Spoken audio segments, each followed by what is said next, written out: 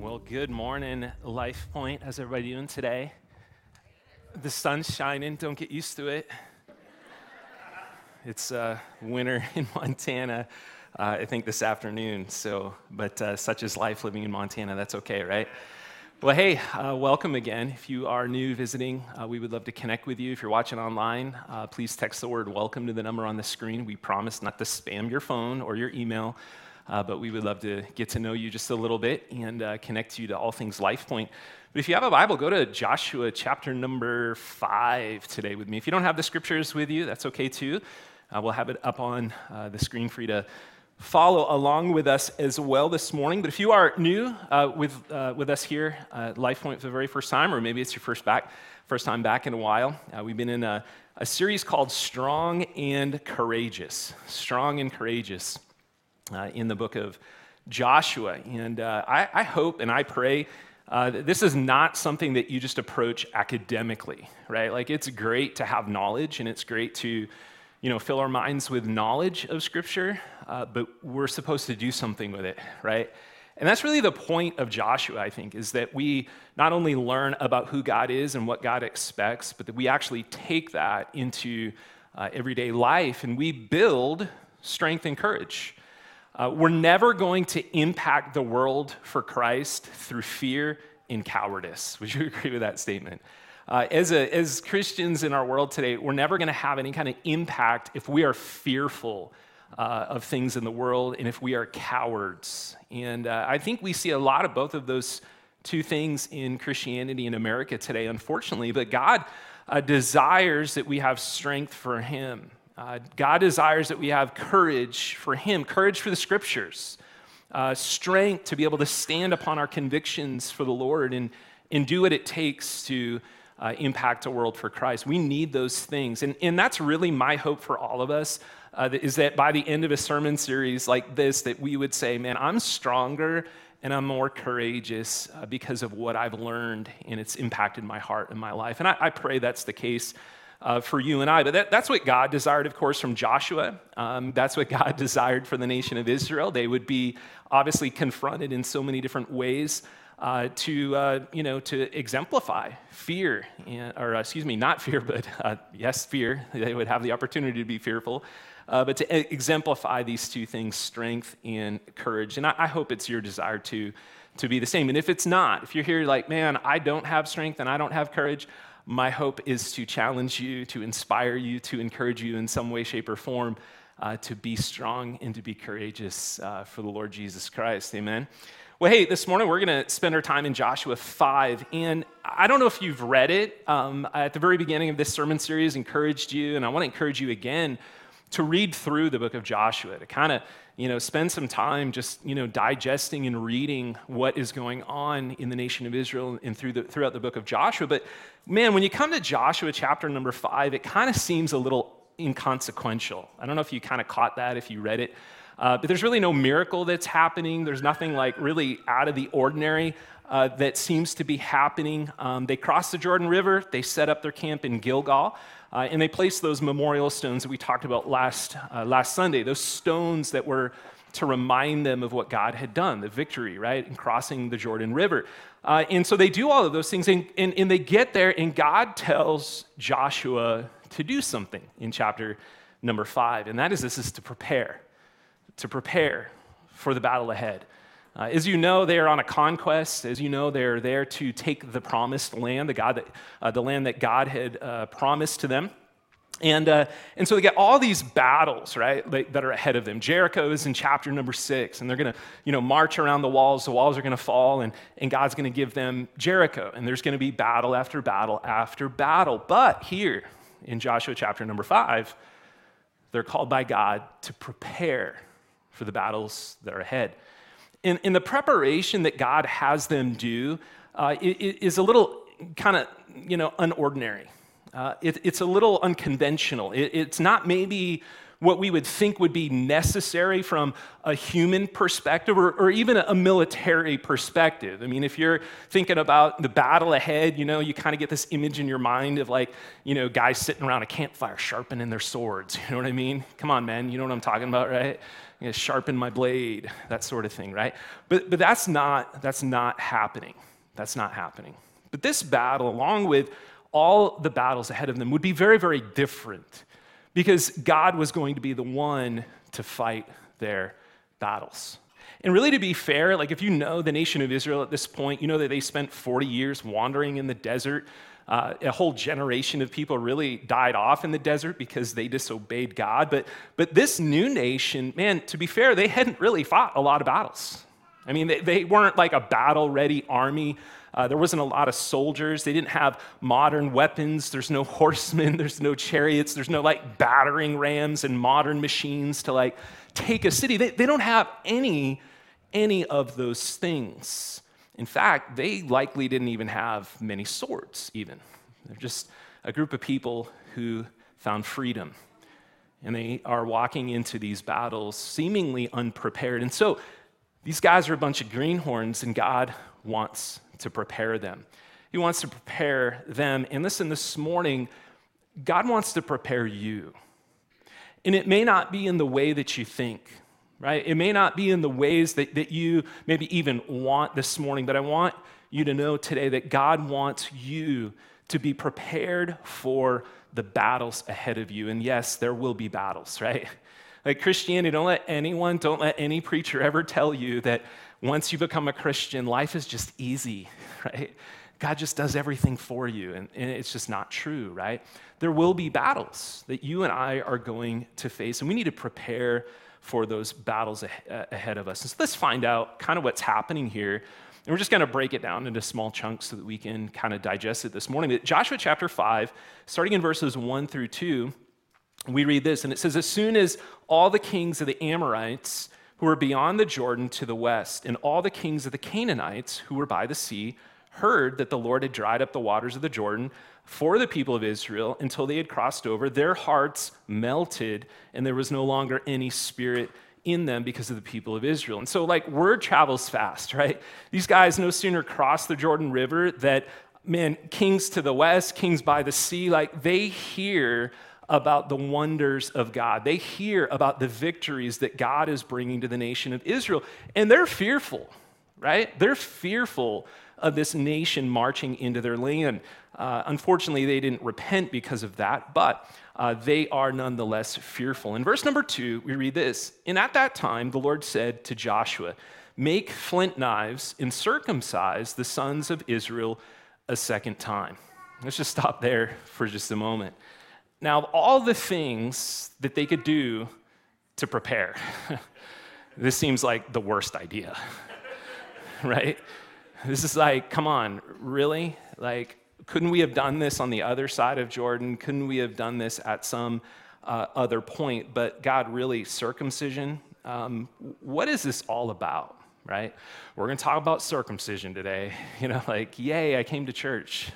Should have stayed at home and watched online. Awkward, right? We need to understand, what is this all about, right? Why is God requiring this very thing? Well, there's a purpose and there's a reason, okay? But in order to understand that, we need to go back in time just a little bit to where circumcision originated. What is the purpose? Well, let's do that real quick. Genesis chapter 17 in verses 1 through 11, and it'll be on the screen for you to see as well. This is known as the Abrahamic covenant. God called this man by the name of Abram and said basically, hey, serve me, obey me, walk with me, and I'll make this awesome promise to you. I'll give you a nation, I'll give you a people. Let's read it. When Abram was 99 years old, the Lord appeared to Abram, and he said to him, "I am God Almighty, walk before me and be blameless." Pretty big requirement there, right? Verse 2, "That I might make a covenant, my covenant, between me and you, and may multiply you greatly." And then Abram fell on his face, and God said to him, "Behold, my covenant is with you, and you shall be the father of a multitude of nations. No longer shall you be called Abram, but your name shall be called Abraham, for I've made you the father of a multitude of nations, and I'll make you exceedingly fruitful, and I will make you into nations, and kings will come from you, and I'll establish my covenant between me and you and your offspring and you throughout their generations for an everlasting covenant, to be God to you and to your offspring after you. And I will give to you and to your offspring after you the land of your sojournings, all the land of Canaan. Go ahead and just make a mental note of that, right? All the land of Canaan for an everlasting possession, and I will be their God. And God said to Abram, as for you, you shall keep my covenant. So God makes this grand promise, right? God makes this covenant with Abraham. He says, I will do all of these things for you. I will do all of these things for this nation that will come from you, which is, of course, Israel, right? But there's something, Abraham, that you need to do. There's something that I'm requiring of you. And notice what that is in verse 10. This is my covenant, which you shall keep between me and you and your offspring after you. Every male among you shall be circumcised. And you shall be circumcised in the flesh of your foreskins, and it shall be a sign of the covenant between me and you. And so you have this grand promise. But God calls Abraham to kind of sign on the dotted line, right? If you buy a house, right, you've got to sign all these papers and say, yeah, I'm going to, this is mine. I'm going to be responsible for this mortgage, all those kinds of things. Well, God makes this great promise. You can have all of this, but you also have to keep your side of it. And that was circumcision. Let me give you just a quick, easy definition of circumcision. It is an outward symbol of an inward reality. God was so serious about this promise and so serious about Abraham and the nation of Israel keeping it that he wanted some sort of outward sign for the nation of Israel to say, yes, we are in agreement with you. We are going to be your covenant people. And so circumcision was intended to be that. It was a sign of the very covenant that God was making with Abraham and making with the nation of Israel. And that, of course, set them apart, right? That set them apart. Now, fast forward to the Exodus, right? They come out of Egypt, 40 years in the desert. Guess what they're not doing? Circumcision, right? An entire nation of people was circumcised before they went into the wilderness wanderings, but all of those kids for 40 years, those kids that they were supposed to circumcise to say, hey, we are still your covenant people, they actually refused to do it, and they wandered aimlessly through the desert because of their disobedience. Just as a side note this morning, and this is a whole nother message, there's a lot of Christians today wandering aimlessly in this life because they're disobeying God. There's a lot of people in churches in America today who are wandering aimlessly because they refuse to do some of the most basic things that God requires. And again, that's a whole nother message for another time. But this is where the nation of Israel is at. That generation had passed away, and now there's a new generation. And so they've crossed into this promised land, a land that was promised generations prior to Abraham. And now all of that is coming to fruition in Joshua chapter number 5. It's pretty interesting stuff. But God's going to give it to them, right? God's promised it to them. It's an everlasting covenant, but God's not going to give it to them without this, renewing the covenant. Renewing the covenant. And so before they do anything further, before the battle is even fought, before they're tempted to kind of devise their own plans and just march in and take the land, God says, circumcise the men of Israel. And I want you to know that that would have been a very big step of faith for Joshua, right? Let's be honest, you're in enemy territory. Jericho is not very far away. In fact, it was likely 2 miles away from Gilgal where they had kind of set up camp. And so they're right near their enemy. And God says, I want you to do something that's going to make your men vulnerable, right? Like, guys, give me an ice pack and let me just chill in the tent for 3 days, and then we'll be good, right? There's no fighting, right? There's no fighting going to happen. But they do it, and they obey. Check it out. Joshua chapter 5 and verses 3 through 9, it says, "So Joshua made flint knives, and he circumcised the sons of Israel at Gibeath Haraloth.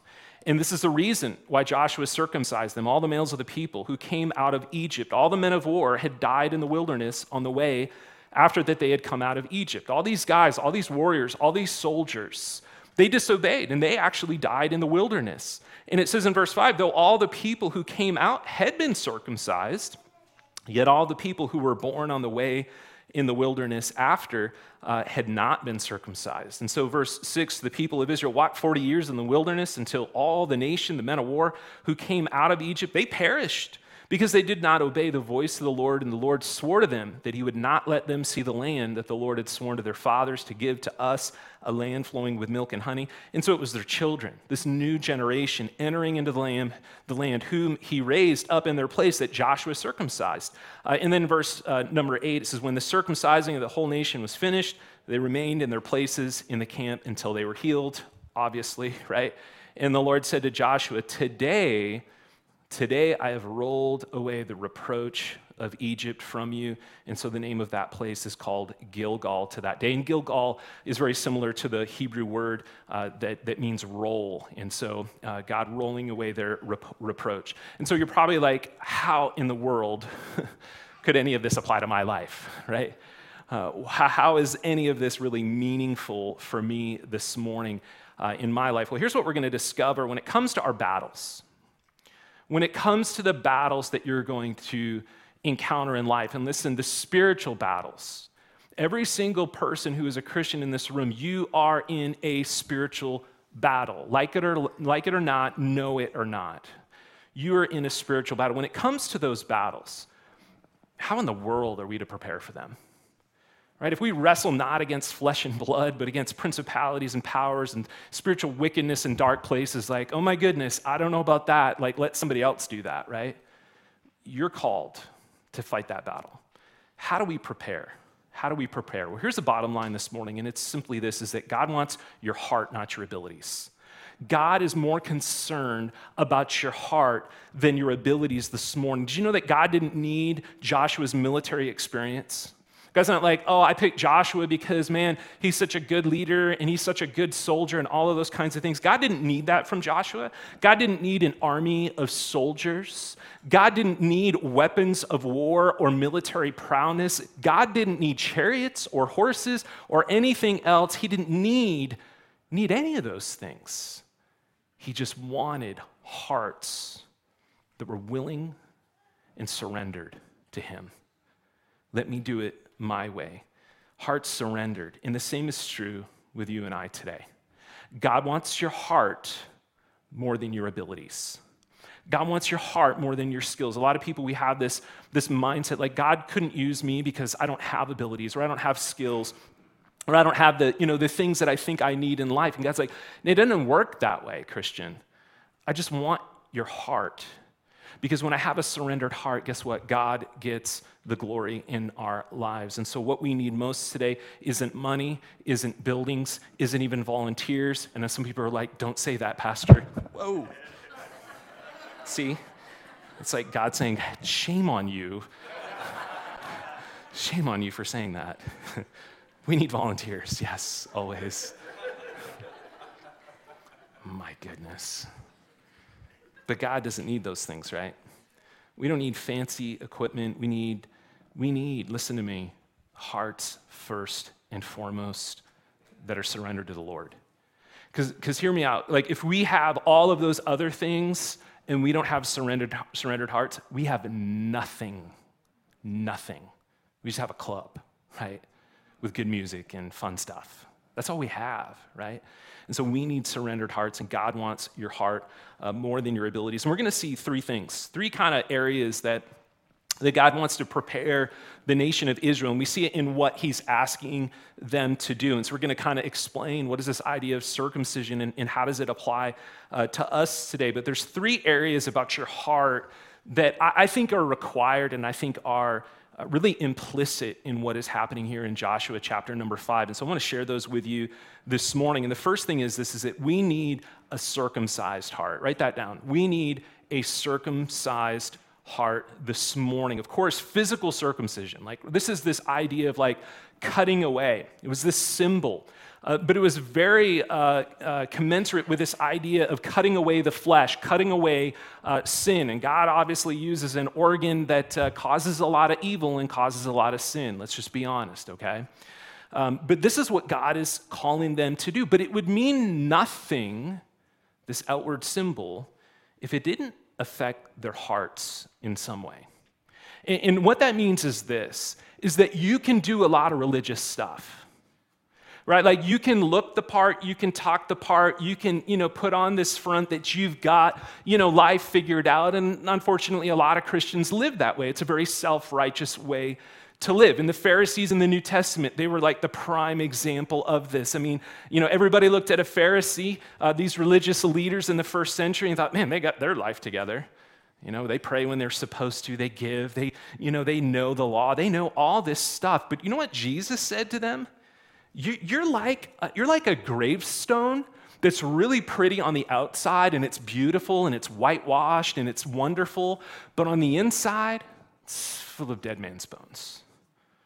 That's who you are. And so these symbols and these things, they really mean nothing unless it actually impacts your heart.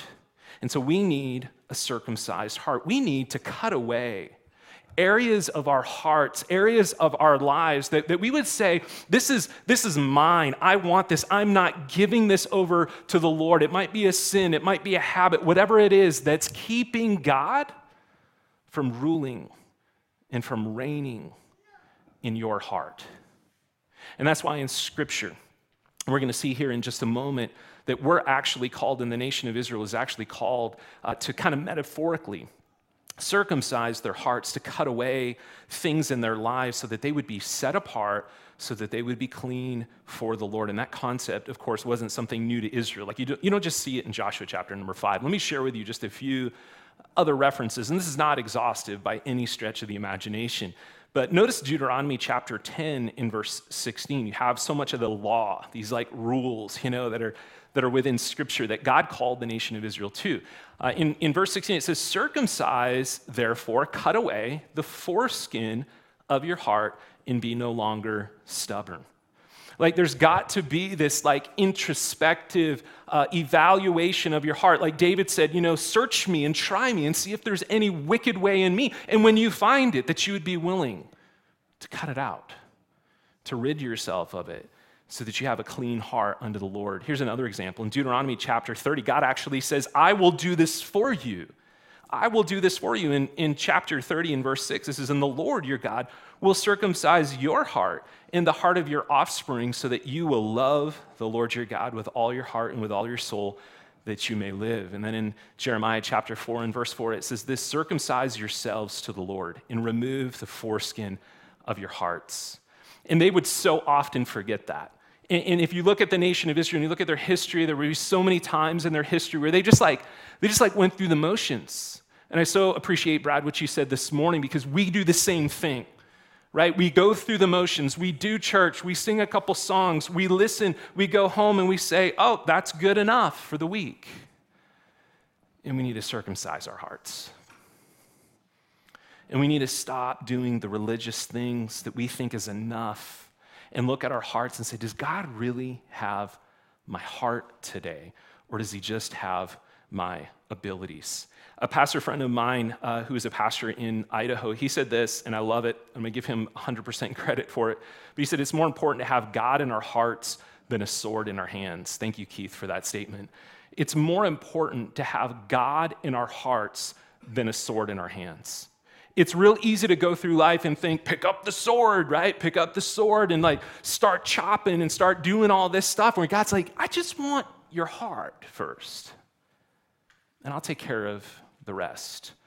A circumcised heart. And so in order to prepare for the battle, this is what God is reminding the nation of Israel to do, to prepare spiritually, that God wanted them to have a heart of flesh that was soft and surrendered to the Lord, because the battle, listen, it wasn't Joshua's, it wasn't Israel's. The battle was the Lord. And we're going to really see that come to fruition at the end of the chapter. But God is going to fight this battle for them. But if you want to see God work in your life, right? You want to see, like we talked about last Sunday, those victories as you kind of look back in the past and kind of have those rocks, those stones that you can look back and say, victory, victory, victory, which gives me confidence for the battles ahead. Man, if you want those successes and if we want God to work in our church, listen, first and foremost, we need to circumcise our heart of flesh. We need to surrender our hearts to the Lord. And that's just like a daily thing, isn't it? It's not just a Sunday morning thing, man. It's a daily thing. Here's the second thing this morning. Not only we need to circumcise our hearts, we need a thankful heart. We need a thankful heart. And this really goes hand in hand with what we talked about last Sunday, the victories, right? We remember those victories. We remember what God had done, and we set up some sort of memorial. We do something, we write it down, we put it on a wall, we put a picture up so we remember those victories. But those victories are to cause us to be thankful for what God has done, to be thankful for what God has done in our lives. Well, that's what's happening here, I think, in verses 10 through 12. Notice it with me. In verse number 10, it says, while the people of Israel, so they took care of this covenant thing. We're going to renew the covenant. We're going to circumcise our hearts. So we're your people, and we're in covenant with you, God. Like, we're in agreement with that. And it says in verse number 10, while the people of Israel were encamped at Gilgal, they kept the Passover on the 14th day of the month in the evening on the plains of Jericho. And then the next few verses talk about this idea of like they actually ate of the fruit of the land for the very first time. They entered into Canaan. No longer did they have to eat the manna. This is where manna actually ceased. And now they're eating the fruit of the land. But they keep the Passover. They keep the Passover. And they hadn't done that in 40 years. 40 years. They forgot. I mean, the very people of God who are freed from Egypt, and they're freed because God showed up, let's be honest, right? They didn't free themselves, they didn't fight a battle. God himself freed them. And the Passover meal was this memorial, this feast that they were to do in remembrance of what God had did in their lives. And they had forgot that. They forgot the wonders and the victories of God. And so what did God want from them? A thankful heart. I want you to remember, what does God want from you and I? He wants the same thing. He wants a thankful heart, not just during Thanksgiving, right? We ought to have a thankful heart all the time. You see, it's not about your abilities. It's not about your talents. It's not about your giftings. It's not about really you. It's about our hearts in general. And here's why this matters so much. If you don't have a thankful heart, you won't have a serving heart. Did you catch that? If you don't have a thankful heart, you won't have a serving heart. Service flows from thankfulness, doesn't it? Like the church is, in America today, or around the world today, they ought to have like a long line and list of people. Going back to the volunteer thing, I'm going to hold on to this. The church ought to have like a long list of, like a waiting list to serve within the body of Christ.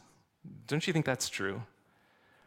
Because if God's people are really thankful for what he has done for them, like you are dead in your trespasses and sins, like that's the reality of humanity.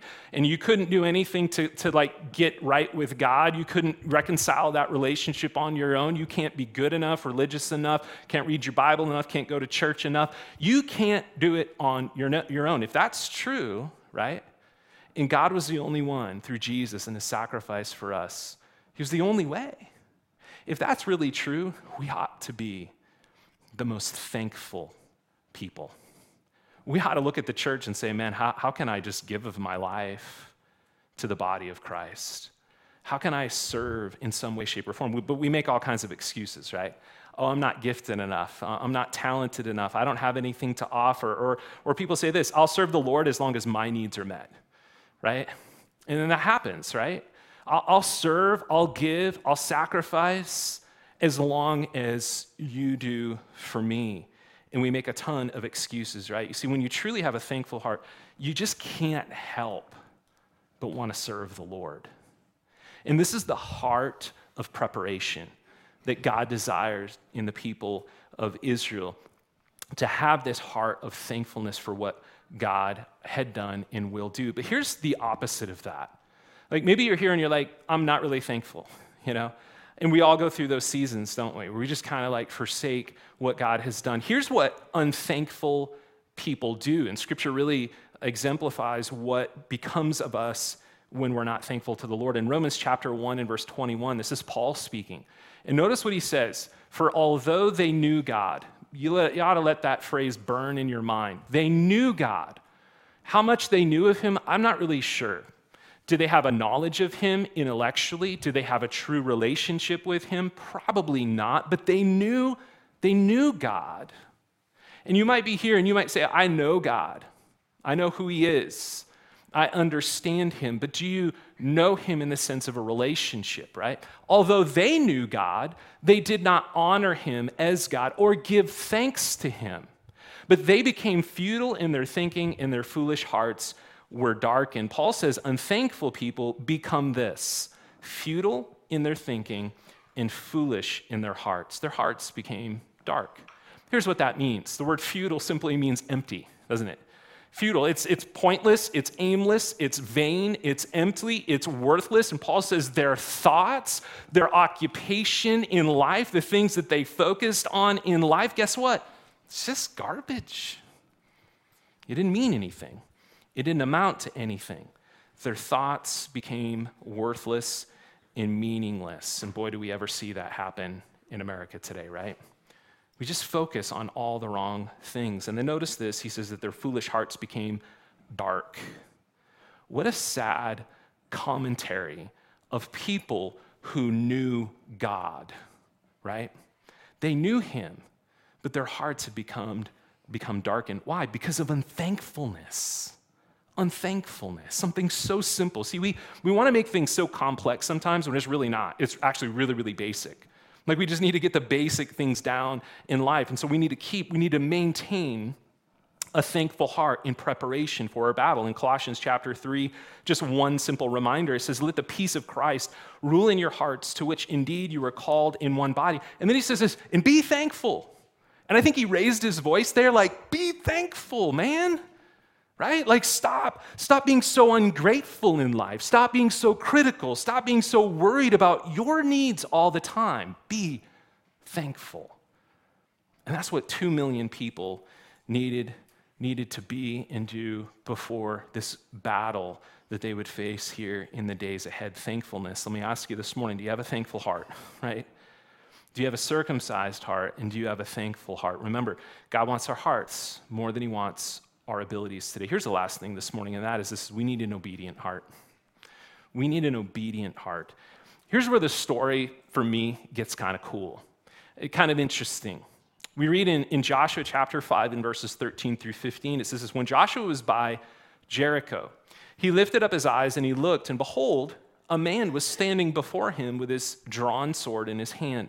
And Joshua went to him and he said, are you for us or are you for our adversaries? And he said, no, but I am the commander of the army of the Lord. Now I have come. And Joshua fell on his face to the earth and he worshiped, and he said to him, what does my Lord say to his servant? And the commander of the Lord's army said to Joshua, take off your sandals from your feet, for the place where you are standing is holy. And Joshua did so. This is probably the most intriguing part, really, of the story, at least for me. We don't know exactly what Joshua is doing, but I kind of get the picture that it's probably dark, it's probably evening. Maybe Joshua couldn't sleep, right? It's totally subjective, okay? So this is not in Scripture, but I'm just, thinking about why is he there, right? And maybe he's thinking about the battle ahead. And maybe he's like, I really don't have a plan, And at this point, Joshua has no plan. Like, he does not know what God's going to do at the Battle of Jericho as of yet, right? He doesn't know. And so he gets up and he takes a walk maybe at night, and he's close by Jericho, right? It says in verse number 13, he was by Jericho. And so he gets there, and as he's walking this trail, this road, whatever it is, he sees this man with a drawn sword, right? Like Conan sword. Shiny, long, broad sword. I think it was a broadsword, two-handed. Like, it wasn't like a Peter Pan sword. Like, if this is God holding a sword, it's a wicked awesome sword. And yes, I did just say wicked awesome, okay?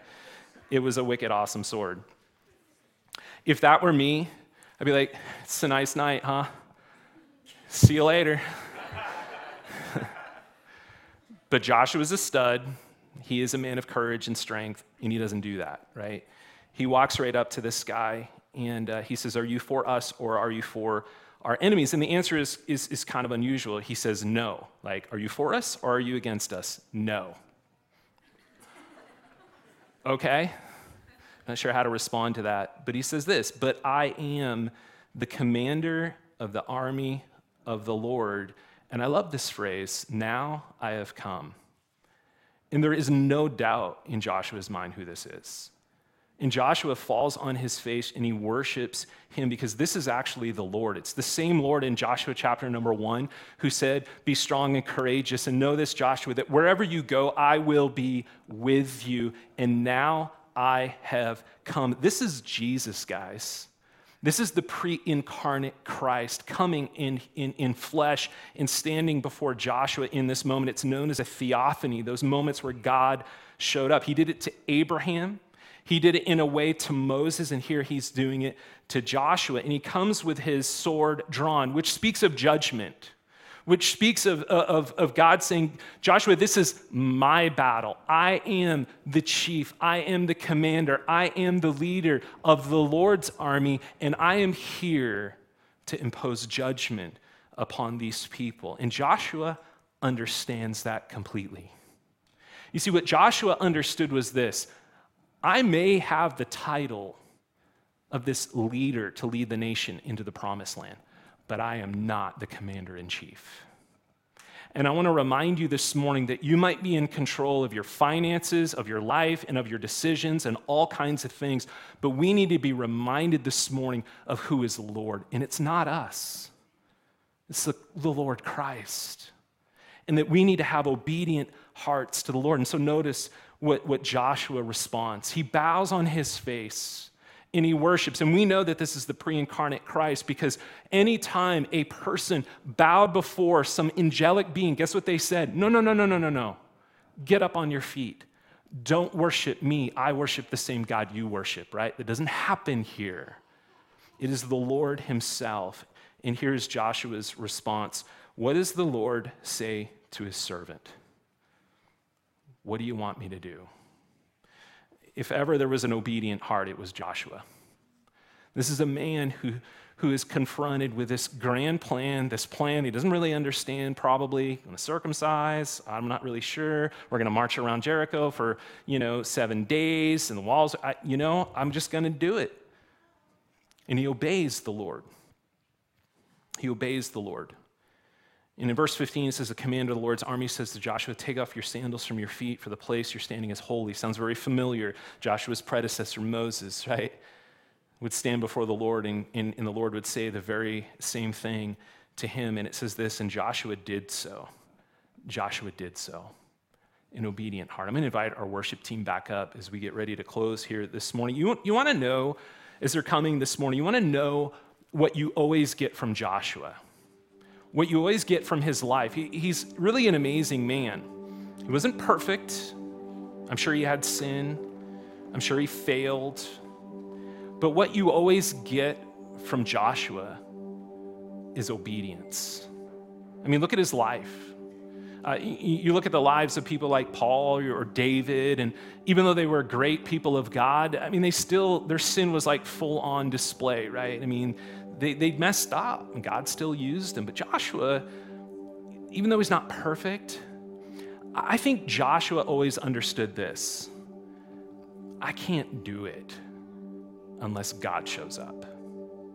Like, why did he say to Joshua so many times, be strong and be courageous? Because I think he was dealing with a person who had such a humble heart, who had such a heart that was like, I know that I can't do anything if it weren't for the Lord. And church, let me tell you this morning, the modern church today, we need that kind of perspective. Nothing will get accomplished. Nothing. Unless We have hearts that are obedient to the Lord. Hearts that say, we'll do nothing of any spiritual value unless God shows up. Do you have that kind of heart this morning? This is, I can't go another day. I can't walk through another week. I can't succeed for the Lord unless He shows up in my life. See, that's why it's not about your abilities. It's not about you pulling your boots up and saying, I'll just be a better Christian today. You'll fail, just like I do. And God says, I just want your heart. I just want your heart. Would you cut it away? This sin in your life, that you deal with it and renew that covenant with me and be thankful for what I've done for you and just be obedient. Church, how about today? Today, just today, we would say to the Lord, God, today I'll be obedient to you. I'll let you be Lord. I'll let you be commander in chief. I'll let you fight my battles today. Don't worry about tomorrow. Just worry about today. I will be obedient to you. What could happen? What could happen in a group of people surrendered like that to the Lord? Man, nothing is impossible. Nothing is impossible with a group of surrendered people and a holy and mighty Lord. He's still got his sword drawn. He's still got his sword drawn. He's going to fight your battles. Would you stand with us as we worship, as we sing unto the Lord? Our prayer for you is not that you would just sing and leave. Our prayer is that you would take to heart whatever it is God spoke to you, and that you would be willing not just to listen to what the Word of God is saying to you, but that you would actually do it, that you would make a commitment, that you would say, today, I'll circumcise my heart. I'll be grateful and thankful, and I'll walk in obedience, and I'll let God rule and reign in my heart today. Worship with us this morning.